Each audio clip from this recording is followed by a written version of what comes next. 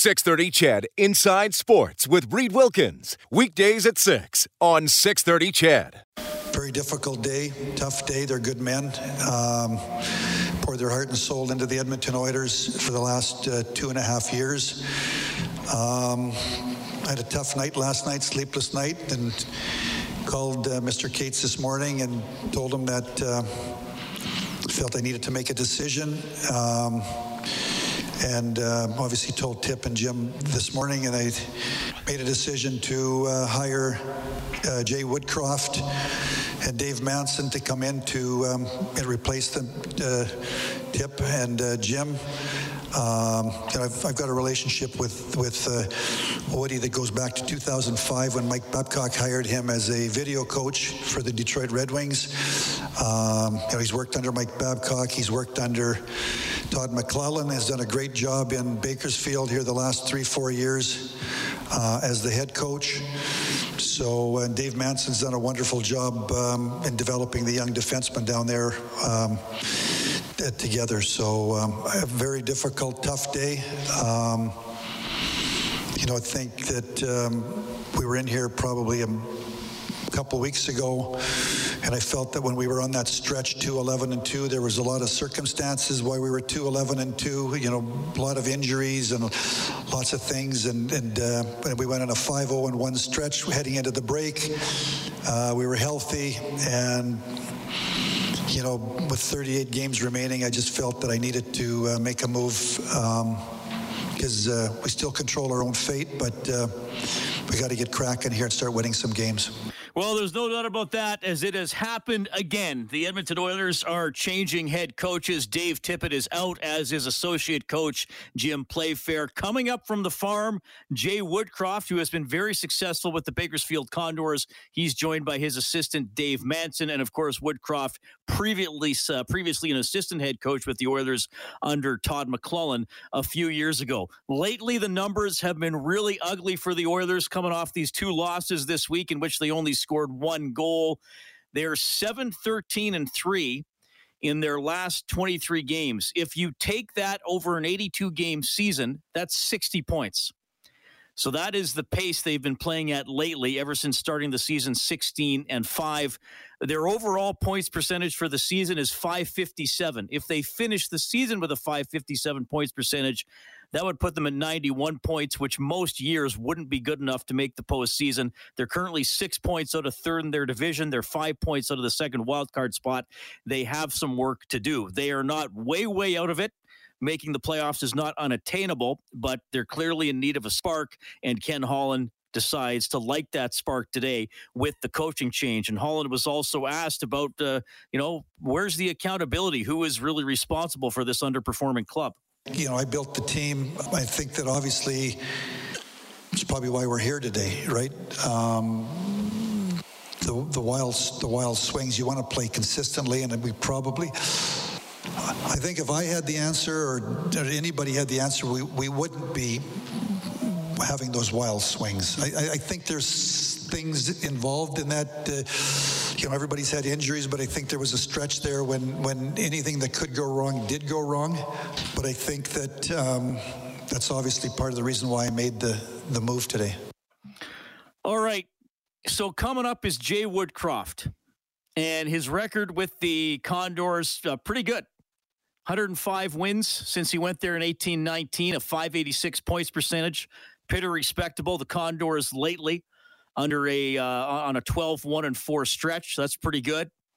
He 3 years as the assistant coach with the Oilers before he went to the Condors. 7 years with San Jose before that. He was always strongly tied to Todd McClellan, and he started in the Detroit organization as a video coach prior to going to the Sharks with McClellan. And Ken Holland commented on his belief that Woodcroft's going to do a good job here. He started out in the National Hockey League as a video coach, so they watch tons and tons of video. So I think he's, Keith Gretzky's down there every day with Bakersfield. Jay is very detailed. His teams play very detailed. He brings a lot of passion and energy to the rink. I like that he's paid his dues. He was a video coach, and then he went with Todd McClellan to San Jose. He went on the bench. He was an assistant coach. Then he obviously came here with Todd, and then he went down to Bakersfield, and they won the Pacific Division Championship last year. They started out 0-5. It was a shortened 40-game season, and looked like the team was a little bit on the rocks, and he got it together, and they won the Pacific Division Championship in a pandemic year. This year, I think they were, I looked the other day, I haven't looked, I think they were 6th overall in winning percentage in the American Hockey League the other day. They've got a team of lots of young defensemen. I went to the final, second round, 18, 19. So, he's been down there for 4 years. Again, I think he's detailed, energy, passion. He's been on the bench in the National Hockey League as an assistant coach. He's been in the room in all those meetings since 2005. He's now ran his own bench for 4 years. And I think he's had a lot of success. And then I watch Bakersfield a lot on the computer and get there occasionally live. But I watched lots of their games, and he does I like the way the team plays down there. They're very detailed, and that's what I expect that he was going to bring up here. Okay, well, the Oilers are going to need some details. So, first of all, with Dave Tippett being fired, obviously a lot of his, and we've had a lot of topics on this show about Dave Tippett. I remember a couple of weeks ago, we did an open line segment, and I said, if you could have a coffee with Dave Tippett for 10 or 15 minutes, what would you say? Tip, I want you to do this with the team. I asked you to pick one thing. I got some really interesting calls that night. Here, and I'm not saying I'm the be-all and end-all for analyzing what's going on. We're going to have plenty of open line time a little bit later on in the show. Certainly, I've heard from you on Inside Sports and on Overtime Open Line after games with Rob Brown a lot for the last couple months about Dave Tippett, what you don't like, what you wanted to see change. I know a lot of you wanted him fired. I know a lot of you have wanted him, I shouldn't say a lot, some of you have wanted him fired for a while. Here are my two main criticisms of Tippett, and one I talked about a lot, and sometimes we talked about even when the team was winning. And as great as McDavid and Draisaitl are, I think he plays them too much, and there's too much reliance on those two guys. Go out, do whatever you need to do, take the puck, razzle dazzle, whatever. Just win us the game, and play 23 minutes, 24 minutes, 25 minutes. Now, maybe some nights you have to do that. Certainly, those guys are going to play a lot on the power play. And they're very special players. But I think that wears them down after a while. And the one thing I have said, I think that has, to some extent, disenfranchised the role players on the team. Everybody knows their role on the team. Sure, everybody likes to score, and there should be the expectation that if you have an opportunity, you're going to score when you can. But some guys are supposed to check or block shots or prevent goals or win faceoffs or kill penalties or protect leads late in games. It seems to me McDavid and Draisaitl were the number one or number two choice to do almost all of those things, except perhaps for penalty killing, especially for McDavid. But I think you get my gist.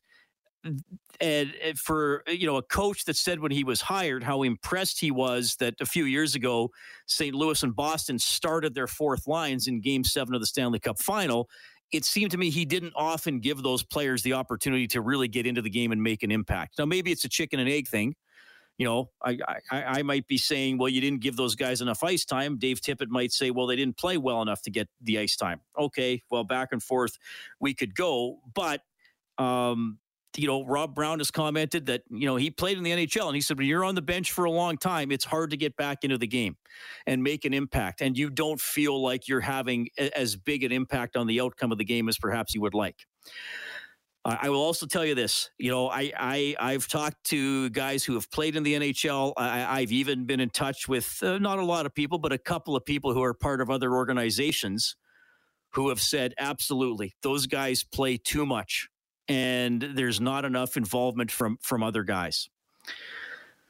Now, Dave Tippett's not the first coach to have done that here. It's probably at times irresistible to put those players out on the ice, but I do think there are players who were brought in to execute other roles who at times have not been given the opportunity to do that, to execute those roles or be rewarded for playing well. And we've talked about Perlini and McLeod and guys like that who a couple times have had pretty good games and still played well under 10 minutes.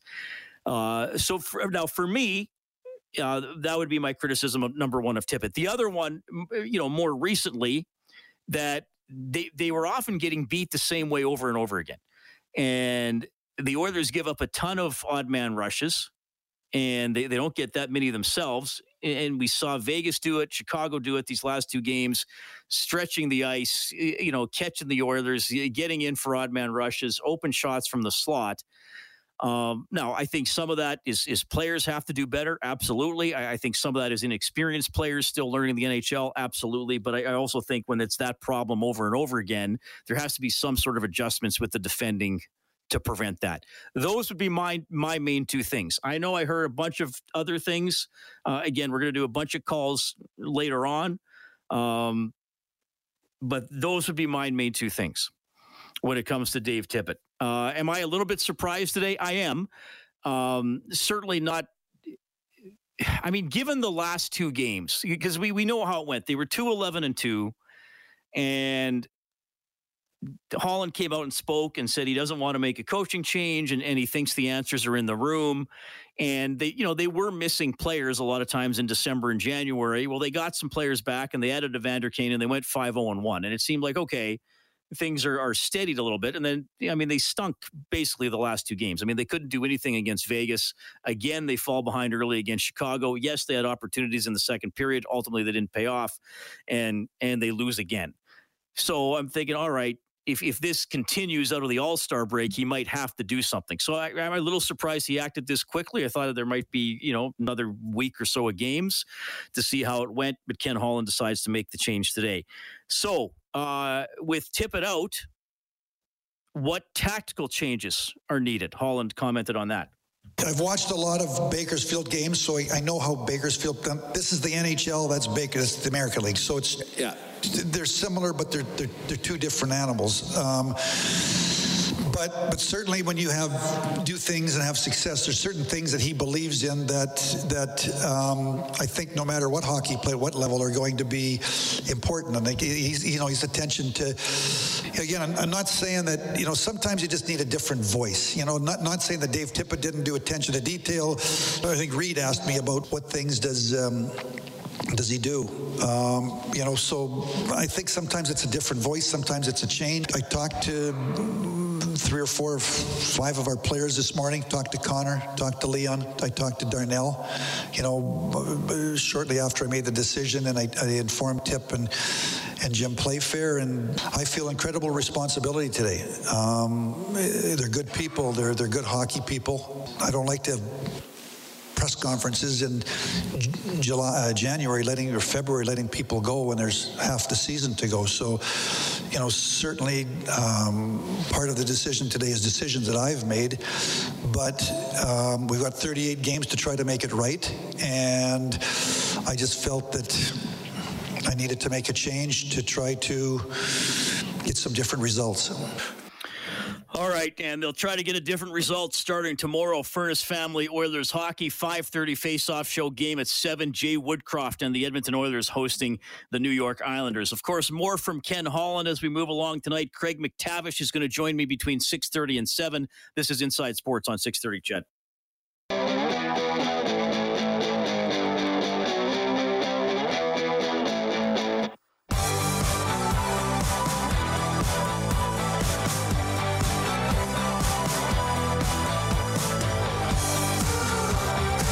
Looking around the NHL, Capitals lead the Canadiens 4-1 halfway through the second period. Also in the second, Penguins up 1-0 on the Senators. Hurricanes lead Boston 2-0. It's 1-1 between the Blue Jackets and the Sabres. Still to come tonight, Toronto is at Calgary, and the Lightning are going to play the Avalanche, Oilers, and Islanders tomorrow. Jay Woodcroft, the head coach of the Edmonton Oilers for the rest of the season. And then we shall see, as the Oilers have had a few problems this year, especially recently, as they've gone just 7-13-3 over their last 23 games. Goaltending has been an issue as well. I know I talked extensively about goaltending, I don't even remember now, 3 or 4 weeks ago, maybe a little longer ago than that, and looked at the Oilers' save percentage compared to the league save percentage. It's still well below average. But probably it's always hard to kind of go with a what if here, but probably if the Oilers had average goaltending in terms of a save percentage, they'd probably have 5 or 6 more points.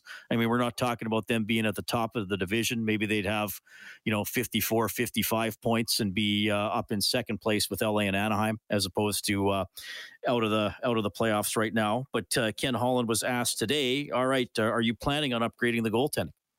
I think when both guys are healthy, 2 years ago, I look at our goal. When both guys are healthy, we get good goaltending. Unfortunately, this year it's been, Smitty was here for a couple of games and Smitty's out, and then we got to run out Mikko. We got to overplay Mikko, and then, now Smitty comes back. Now Mikko's got COVID, and can't really take him to California because if we take him to California next week, he can't get back into Canada because of the quarantine period. So, he's out for 5 games. So it's been, I just think it was designed so that they would both play kind of 50-50, and we haven't really had that the entire season.